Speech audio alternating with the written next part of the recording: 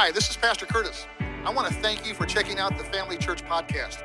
I hope it encourages you and inspires you to take your next step of faith. You can find out more about how to do that at our website, familychurch.xyz. And if you know a friend who needs to hear this message, please forward it on to them. I hope you enjoy the message. Well, good morning, everyone. We are in week number 2 of our series, God Encounters, where we're looking at some biblical accounts of people in the Bible who had such powerful encounters with God that it not only just changed their life, it changed the trajectory of their lives. Last week we looked at Jacob's story and how he spent most of his life trying to live to his namesake, which was trickster, deceiver, until one day he had an encounter with God. And the Bible tells us this encounter turned into a wrestling match where Jacob determined that he was not going to let go of the Lord until he blessed him. God honored that determination and tenacity and changed his name from trickster or deceiver to triumphant with God, from Jacob to Israel. And we talked about how God can and will do the same for us if we'll show that same tenacity, to not just lean into God, but to grab a hold of him and determine to hold on until he blesses us and even changes us.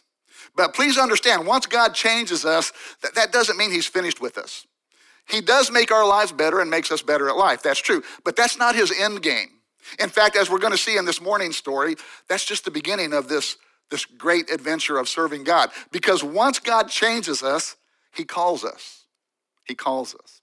And that's what we're going to look at this morning as we look at Moses' story. Now, most of you, even if you didn't grow up in the church, have probably heard of Moses. People from my generation will forevermore picture Moses looking like Charlton Heston. From Cecil B. DeMille's 1956 classic, The Ten Commandments. You young pups might picture Moses looking like Christian Bale in the movie Exodus, Gods and Kings. And while both are good movies, and I'm not sure how accurate fidelity to the Bible Hollywood made those movies, but both of them do a pretty good job of summarizing Moses' life. But be warned, if you're going to watch The Ten Commandments, you better have a big bowl of popcorn, because that puppy's about 4 hours long or something like that, I think. But because of how things played out early in his life, Moses was a pretty messed up dude. He really was. The guy had an identity crisis. He didn't know if he was an Egyptian or a Hebrew, but we'll get to that later. When Moses was born, the Hebrew people were slaves in Egypt. Pharaoh, the Egyptian leader at this time, felt threatened by the growing number of Hebrew children, so he ordered that all newborn males be put to death. Now, Moses' mother, couldn't bear it to turn him over to the Egyptian authorities and end up with that fate. So she hid his birth as long as she could. Finally, in a desperate attempt to spare his life, she placed him in a basket and then put him in the Nile River among some reeds, hoping to hide him, and then also praying that God would somehow, some way, protect her little baby boy. And God did answer her prayers as Moses was discovered in the Nile by Pharaoh's daughter, who, in a turn of events only God could orchestrate, ended up giving Moses to a Hebrew woman who, unbeknownst to her, was Moses' mother. So Moses' mother ended up getting to nurse him and nurture him until he got a little bit older, at which time Pharaoh's daughter adopted him and raised him as her own son, her own child. Which meant, think about this, which meant that Pharaoh ended up being Moses' adopted grandfather. That's kind of interesting, isn't it? So, because he grew up in the palace, Moses got the finest Egyptian education. He wore the finest Egyptian clothes. He ate the finest Egyptian food. He slept in the finest Egyptian beds, which meant growing up, Moses learned to talk like an Egyptian, and he learned to... Oh, yeah, I was going to say, wait for it. You guys jumped the gun on it. He learned to walk like an Egyptian too. So from all outward appearances, Moses had it made. The only problem was Moses wasn't an Egyptian. He was an Egyptian. And deep inside in his heart, he knew that. And so Moses, not unlike Jacob, grew up with his own wrestling, his own inner strife, his own identity crisis. Until one day, that inner turmoil erupted in an act of violence as Moses killed an Egyptian soldier. Now, in fairness, he was simply intervening when he saw a fellow Hebrew being unfairly abused by an Egyptian soldier. Nevertheless, as a result of that act, Moses became a fugitive and spent the next 40 years, think about that, 40 years on the backside of the Sinai desert working as a shepherd. When you read Moses' story, it's apparent that he always had some sense of God's call on his life. It just took him a while to determine exactly and dial in what that call looked like. But the lesson Moses eventually learned, and this is our big idea this morning for this morning's message, the big idea, the lesson he learned is our life is more fulfilling and more productive when we decide to do God's will, God's way. And so as we look at Moses' encounter with God this morning, it's my prayer that it will help you recognize that not only that God has a plan for your life, but also that he will equip you and empower you to do that will. So as we take a look at this God encounter Moses had, I want to first underscore two important takeaways regarding the will of God or the call of God on our lives, and then we'll end up looking at 4 areas of insecurity that Moses struggled with, and then God's answer for each of those. But before we look at those, I want us to first recognize these 2 very important points regarding God's call on our life. First, I want us to see that Moses' encounter with God teaches us that your entire life has been leading up to God's call. Your entire life. I know, you might, how can that happen? We're going to look at that. Your entire life has been leading up to God's call. As you look at the life of Moses, you can see how God prepared him from the very beginning. As you follow the story, you see how God was working behind the scenes in Moses' life all along the way. We see God's hand at work in his life at his birth. We talked about that, how God intervened and protected him, ended up letting his mom nurture him for the first few years, and then was adopted into Pharaoh's family. We see God's hand at work in Moses' life through his education. Stephen in the book of Acts tells us that Moses was educated in all the wisdom of the Egyptians and was powerful in speech and action. That phrase, powerful, I point that out because as we're going to see, that's one of the excuses that Moses gave to God as to why he wasn't qualified to do his will. But we'll talk more about that later. So we see the hand of God at work in Moses' life as an infant. We see God's hand at work in Moses' life as an adolescent and growing up as a young man. And then even later on in life, we see God's hand at work in Moses' life during his ambitious years when he tried to rescue his people from Egypt his way. And that's when he ended up killing an Egyptian and having to run for his life. And that event, again, forced Moses to flee to Midian and live in God's witness protection program for the next 40 years. But God even used that time in the desert to re-educate him. But from Moses' perspective, think about this. I'm sure it must have seemed as if God had forgotten about him, right? He goes from Pharaoh's palace to a shepherd out on the backside of the desert. So I'm sure from Moses' perspective, it's probably like, man, I guess God just forgot about me. Or, I guess I failed, I'm one of those coulda, woulda, shouldas. But God didn't forget about Moses, and he didn't forget about the plight of his people. God used that time in the wilderness to work on Moses' identity crisis and prepare him to do God's will. So Moses had this divine God encounter on top of Mount Horeb where God gets his attention through a burning bush and tells him he needs to go back to Egypt. So here is God encounter number 2, Moses' story. In Exodus 3, verse 1, now Moses was tending the flock of Jethro, his father-in-law, the priest of Midian, and he led the flock to the far side of the wilderness and came to Horeb, the mountain of God. There, the angel of the Lord appeared to him in flames of fire from within a bush. Moses saw that though the bush was on fire, it didn't burn up. So Moses thought, this is great, I will go over and see this strange sight. Why the bush does not burn up. Seriously, that's his response? You see the bush on fire? I will now go over and see this strange sight. I've always been intrigued by Moses' response here. He sees a bush on fire, but it's not burning up. And his response is, I'm going to go over and see this strange sight. See, this actually confirms 2 things about us guys that you gals already knew. Number 1, we all have a little bit of pyromania in us. We like setting things on fire, right? And second, we all have a little redneck in us. Because the best way to get a guy's attention is to either set something on fire or blow it up, right? And we'll come running. All you single gals, if you want to get a guy's attention, go set something on fire and stand next to it. It worked for Lauren and Seth. They're engaged now, right? By the way, congrats on your engagement, guys. Verse 4, when the Lord saw that Moses, had gone over to look, God called to him from within the bush, Moses, Moses, and Moses said, here I am. Got a question for you. What's it going to take for God to get your attention? What is the Lord going to have to set on fire and from your life to get your attention? It's a fair question. After getting Moses' attention, God begins to speak to him from this burning bush. Now, we're not told how Moses informed his wife about this encounter he had, but since he was going to be leaving and going back to Egypt, we can be sure that there was a conversation about it. And I've always wondered what that conversation might have looked like. Can you imagine Moses coming home that evening after having that encounter with God and through the burning bush? And he comes home and his wife Zipporah is there greeting him. Hey, honey, how'd your day go? It was good. It was good, honey. I actually met with God. Really? Yeah, and he told me his plan for my life. Wow, that's amazing, Moses. So what did God tell you? Well, he said that I'm supposed to go back to Egypt. Really, Moses, back to Egypt? I mean, back to the place where you had the worst day of your life? That's what God told you? Do you really think going back to Egypt is the best idea, Moses? I do, honey, because that's what God told me to do. Okay, Moses, that's what God. Well, how did God speak to you, honey? Tell me how this played out. Was it in a dream? Was it in a vision? No. It was from a bush.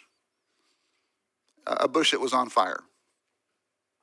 A what? A bush. A bush.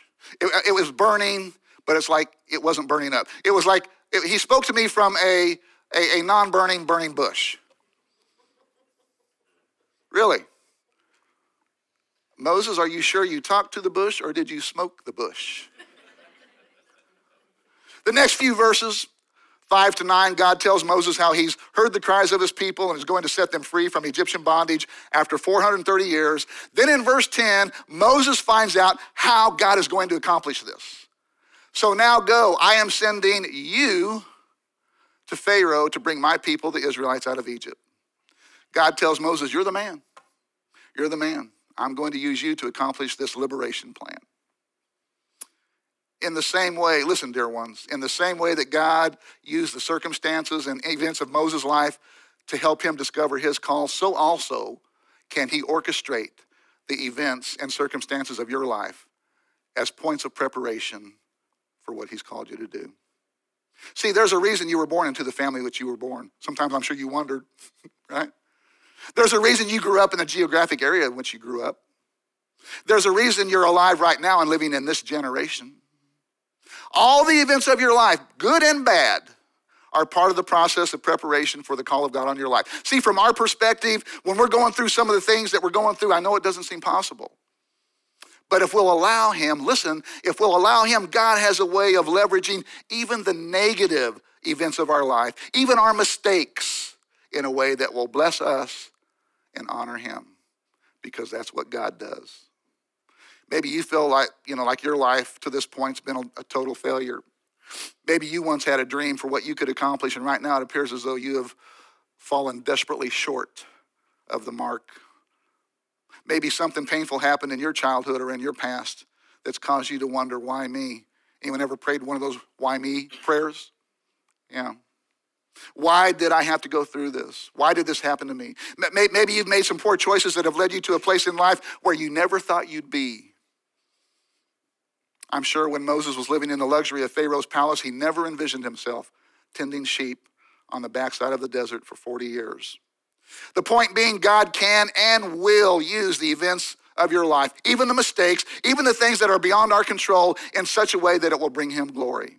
Even right now, today, wherever you're at today, whatever you're going through, God is working on you, training you, even training you.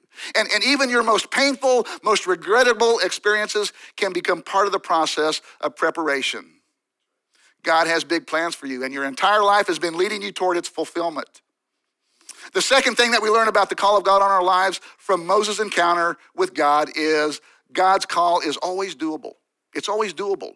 God wants us to understand that anything that he calls us to do is possible, no matter how monumental it might seem, no matter how challenging, even intimidating that God's call might be. Please know it's always doable. It's always doable. He just wants us to obey. The call to Moses was short and sweet. Go back to Egypt, right? I mean, that was very doable. He knew where Egypt was. He knew where Egypt was. But for Moses, it wasn't that he didn't know how to get to Egypt. It was that he didn't feel qualified to do what God had called him to do. His insecurities caused him to argue with and to question God. Exodus 4, verse 1, Moses answered, what if they don't believe me or listen to me and say, the Lord did not appear to you? Question, has God ever called you to do something that you didn't feel qualified to do? I think that's probably an experience common to pretty much everyone. You know, I don't feel qualified to do what I'm doing right now. This might surprise you, but I've never really been a super confident person in doing what God's called me to do. In fact, now that we're growing and have an amazing live stream, I feel even more unqualified and inadequate. Sometimes on Sunday mornings, I'll be sitting back there at my desk and I'll be kind of going over my notes, praying over the service, and I'll get overwhelmed. I say, God, if you love me, just kill me now. Just kill me now. And if that doesn't work, rapture. I'm ready, God. Just take me now. Listen, the call of God will always be bigger than you. Always. Bigger than you, bigger than your talents, bigger than your abilities. That's how you know it's from God. That's how you know it's from God. God can't use an overconfident, cocky person. He wants our initial response to be like Moses' response, so he can be our confidence. And that's exactly what he did for Moses. God gave Moses some miracles to encourage him and gave him the confidence he needed to accomplish what he was asking him to do. And each of these steps of confidence was very doable. Verses 2 and 3, the Lord said to him, what is it in your hand? This isn't a shepherd's staff. You'll have to pretend. A friend of mine actually gave me this 25 years ago on my 40th birthday. By God's grace, I haven't had to use it yet. I came over early this morning and I was walking up and Dan Bowden had just got here and he says, man, Pastor Curtis, I didn't know that you had to use a cane now. Now, sermon prop. So this is a shepherd's staff. But think about this. God asked Moses, what's in your hand? Moses said, a rod, a shepherd's staff. God says, throw it on the ground. Now, how hard was it to do that? How hard was it to throw that on the ground? Right? See, don't start overthinking the call of God. Don't start projecting what might or might not happen. Anything God asks us to do is doable. So Moses throws the staff down. It turned into a snake, which is kind of weird, and that's for another sermon. But God was using that miracle to give him some confidence and assurance of his call. But please note, this is important. The miracle didn't happen until after Moses obeyed. The miracle came after Moses' obedience when he dropped the staff. And it's going to be the same with us. The miracle came after Moses threw the staff down. Look, don't confuse your part and God's part. God told Moses, drop the staff. That's it. That's all he asked him to do. Everyone sitting in here this morning, as well as all of us, all of you watching online from our eCampus church, we can all drop a stick. How hard is it to drop a stick? Every single one of us can do that. Later, God told Moses to stick his hand inside of his shirt or his cloak. And when he pulled it out, there was leprosy on it. And then he put it back in and pulled it out and it was healed. The point being, that's a motion anyone can do. That's not hard to do, right? Anyone can do that. Then later, he said, go down to the Nile River and get some water in a pitcher and then pour it out. How hard is it? Everyone does a pouring action. How hard is it to do that?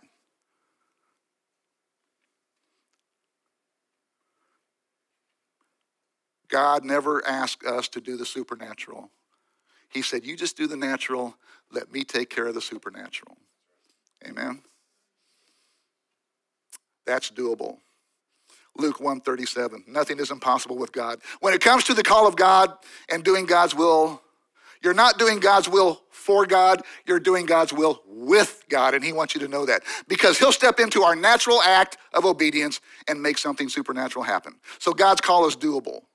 God's call on Moses' life was easy enough. He was just supposed to go. The problem was where he was going. God basically called Moses to go back to the land from which he had fled as a fugitive 40 years before, to see his adopted grandfather who had actually tried to kill him the last time he saw him.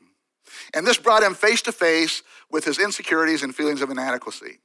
So I want to conclude Moses' story by looking at how God helped Moses through this identity crisis and gave him confidence and assurance to follow the call of God on his life. Moses asked God 4 identity-defining questions in verses 11 and 12. And God's response to each of those questions shows us how to see ourselves the way that God sees us. When God calls Moses, his first response is, "Who am I? Who am I?" Moses didn't even know who he was. Am I an Egyptian? Am I a Hebrew? Am I a shepherd? Am I a leader? I don't even know who I am, God. How could you use someone who doesn't even know who they are for sure? Hebrews 3:11. But Moses said to God, "Who am I that I should go to Pharaoh and bring the Israelites out of Egypt?" Literal translation, you sure you got the right guy, God? Are you sure you got the right guy? I mean, do you know that I've got a felony murder record? You know that, don't you, God? I don't think you want to use someone with my past leading your people. But notice God's response here in verse 12 of Hebrews 3. And God said, "I will be with you." In other words, this isn't about you, Moses. This isn't about you. This is about me and what I've called you to do. Don't worry about you. I can deal with you, Moses. See, this is the part of Moses' story that kind of parallels Jacob's encounter with God. Remember last week when after the Lord asked Jacob his name, then Jacob turns around and asks the Lord what his name was. And remember the Lord's response there? So you don't need to know my name.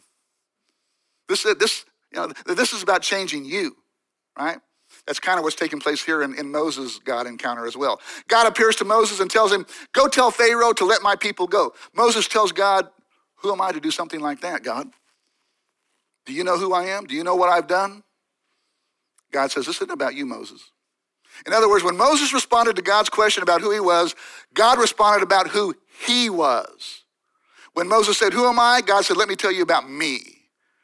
Then he continues, "And this will be the sign to you, that it is I who have sent you. When you have brought the people out of Egypt, you will worship God on this mountain." In other words, when you go, they're not going to see you. They're going to see me, Moses. They're not going to be seeing you. They're going to see me. So listen, if you get nothing else out of this message this morning, get this. Quit defining yourself by your past, by your mistakes, and start defining yourself by what Jesus did to wash you clean of those past mistakes. The Apostle Paul, who was also a murderer, by the way, right? What is it with God picking all these murderers to be his leaders anyway? Paul understood this. Listen to what he said once in 1 Corinthians 15:10. "But by the grace of God, I am what I am." Not long after Sue and I got engaged, we made a trip up to, we were living in Dallas, we made a trip up to Lawrence so she could meet my family. And one of the days that we were there, I went fishing with an old friend of mine who I'd run around with years before surrendering my life to Christ.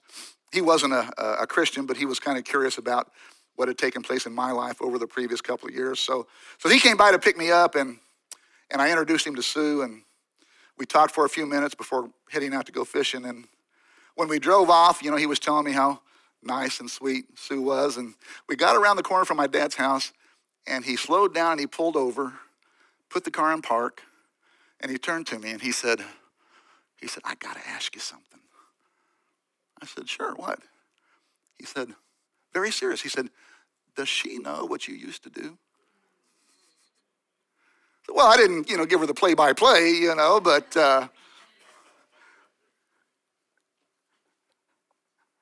I said, well, I mean, somewhat. But I said, you know what? That just proves there's a God. That just proves if I can land someone like her, that proves there's a God. See, Sue and I are one of those couples that when people see us walking down the street hand in hand, they look at her, smoking hot wine. And then they look at me, and they're like, that guy knows there's a God. Right? Say this with me. I am who I am by the grace of God. One more time. I am who I am by the grace of God. Doesn't matter what you've done in the past. If you've confessed it, then it's under the blood. Moses' first point of insecurity was with himself, understanding who he was. Who am I? His second point of inadequacy and insecurity was in understanding who his God was. Who are you? That's the second question. Who are you? I've been doing this a long time, and one thing I've discovered is people who struggle with inadequacy and insecurity about who they are, they also struggle with understanding who God is. They do. See, if you struggle with insecurity and self-identity, I guarantee you part of the struggle is because you're still trying to figure out and settle who your God is. Exodus 3:13, Moses said to God, suppose I go to the Israelites and say to them, the God of your fathers has sent me to you, and they ask me, what is his name? Then what shall I tell them? So Moses is like, well, if they ask who sent me, I don't even know your name. Verse 14, God said to Moses, and this should forevermore settle the argument as to if God has a sense of humor or not, right? If they ask my name, just tell them, I am that I am. I am who I am. That ought to blow their minds. This is what you are to say to the Israelites. I am has sent me to you. What kind of answer is that anyway, really? I am who I am? See, this was God's way of telling Moses, look, I don't have just one name. You can't confine me or define me with a single name. In other words, I am so much bigger than any attempt man might try to make to label me. Some of you might be struggling with an identity crisis or self-confidence right now. That's because you haven't really settled in your mind who your God is. Consequently, your God's not big enough. Some of you have opted for a safe mode of Christianity, so you've become comfortable serving God on your terms. Just give me enough Christianity to keep me from going to hell. But I don't want to be one of those radical Christian Jesus freaks. They're just too weird. So give me the fire, I'll take the fire insurance plan, God. The problem with that approach to God is it forces you to settle for a relationship with God that is so shallow and so far beneath what he has for you. Jeremy Foster said one time, the secret to solving your problems is to live for something bigger than yourself. Some of you need to go all in with God, if for no other reason, for your self-confidence. Your confidence level will rise with your faith. That's how it works. You need to get to know the God of the Bible, the God of miracles. You need to get to know the God who can move mountains for you, the God who can raise the dead, because he still does those today, folks. He does miracles today. We serve a miracle-working God, but you'll never experience that miracle power living on the sidelines of Christianity. You need to take your toe out of the shallow end and jump into the deep end of Christianity. And if you're a skeptic, I get it. I understand the pushback. Let's be honest. Some of the miracles in the Bible, I don't know. Reminds me of the story of the 10-year-old little girl who wrote a paper for her class on the story of Jonah and the whale. After reading it to her teacher, who was an atheist, teacher called her up and said, well, honey, you do realize it's impossible for someone to live inside the belly of a whale, don't you? Little girl said, well, I'm not really sure about that, but when I get to heaven, I'll ask Jonah if that was really true and how he was able to do that. And the teacher said, well, what if God's not there? He said, or what if Jonah isn't there? He said, well, then you can ask him.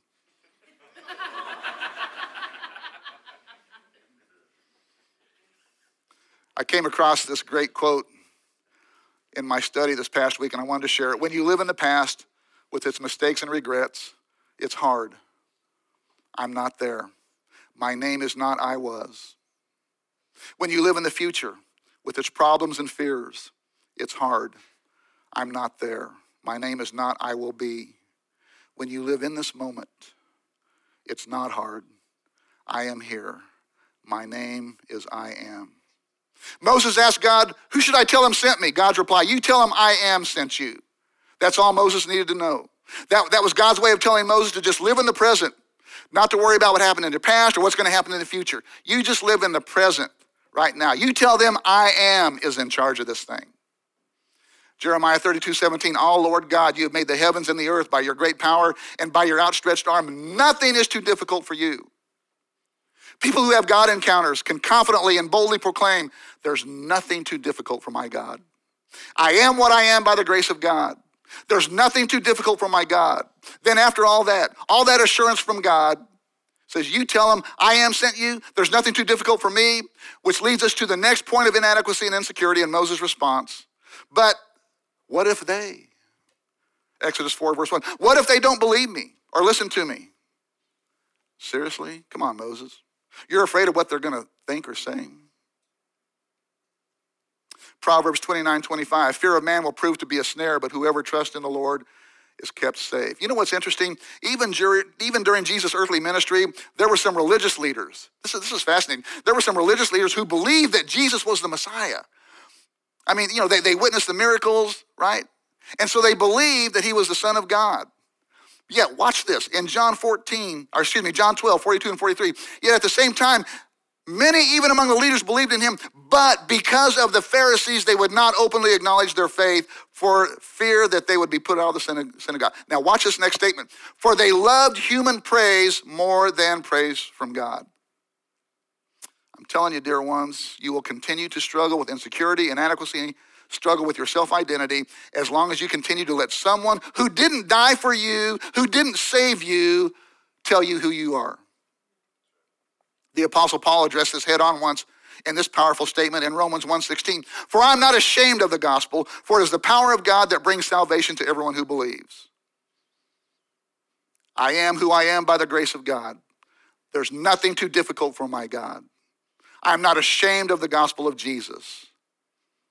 Some of you, I really do believe some of you are ready to take that next step, to take your toe out of the shallow end and go all in with God. You come here on Sunday mornings and they strike up the worship and Sam and April start singing your favorite worship song. And part of you wants to lift your hands. But then you look down and you give one of those half. Right? Why? I mean, as great as those people are, sitting down the aisle from you, and they are great. You know how I know they're great? Because they're coming to church here. Right? But as great as those people are, they didn't die for you. They didn't save you. Why are you letting them define your worship of God?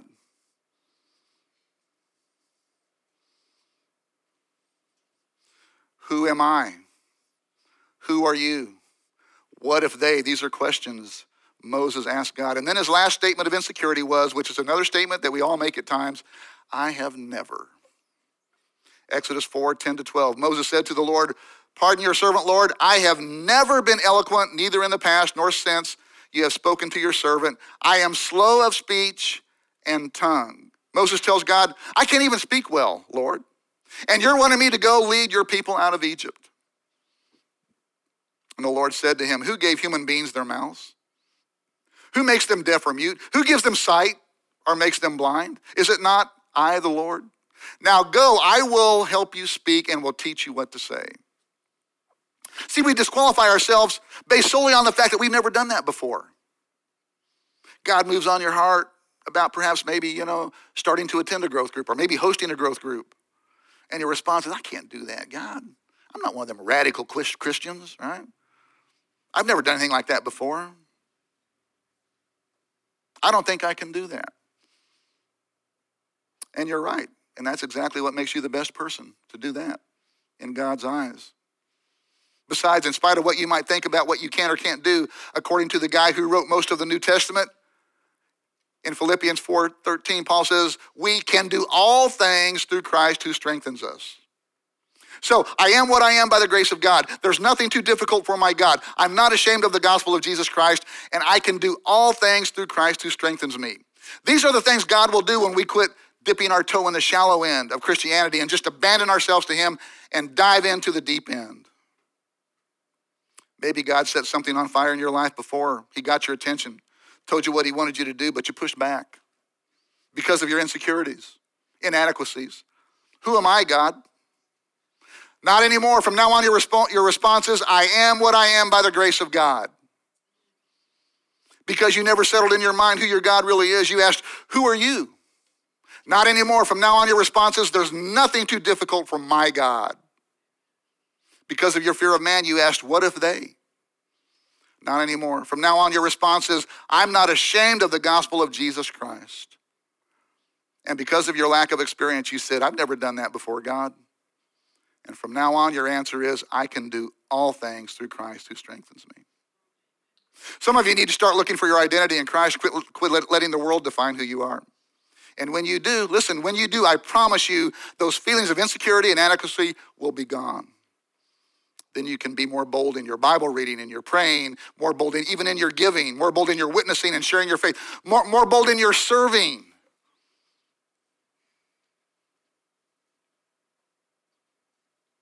because that's what God has called you to do. He didn't change you just so you could go to heaven. He changed you because he's got a call on your life. Let me pray for you. Lord, all those who are struggling with insecurity and inadequacy, those who have let others and perhaps some of their past define who they are, God, I pray that you would give them the faith to begin trusting you, looking to you and trusting you, the one who died for them and saved them. And as they do, give them courage to quit standing on the sidelines of Christianity and go all in with you. As they encounter you, do for them what you did for Moses. Give them the assurance they need to trust you completely. And as they do, as they look to you, the God who loves them, the God who died for them, and the God who invites them to call him Heavenly Father, as they look to you, take away all those feelings of fear, inadequacy, insecurity. If that's you, it's time to go all in with God today. If there's anyone here or anyone watching from our eCampus church, you're not in a right relationship with the Lord. And by right relationship, I'm talking about just being surrendered totally and completely to him and his word. I mean, maybe you were at one time, but you're not now. Either way, it doesn't matter how you got to where you're at today. What matters is what you do from this day forward. If you'd like to make things right with God, if you'd be willing to pray this prayer, just say, Jesus, thank you for dying on the cross for me. I believe that you died for me and God raised you from the dead for me. You are my God, you are my Lord, you are my Savior. You're the one who saves me. And today, I choose to live my life for you. Give my life to you and live my life for you. Forgive me, change me, Jesus, and help me begin living your plan for my life. In Jesus' name, amen.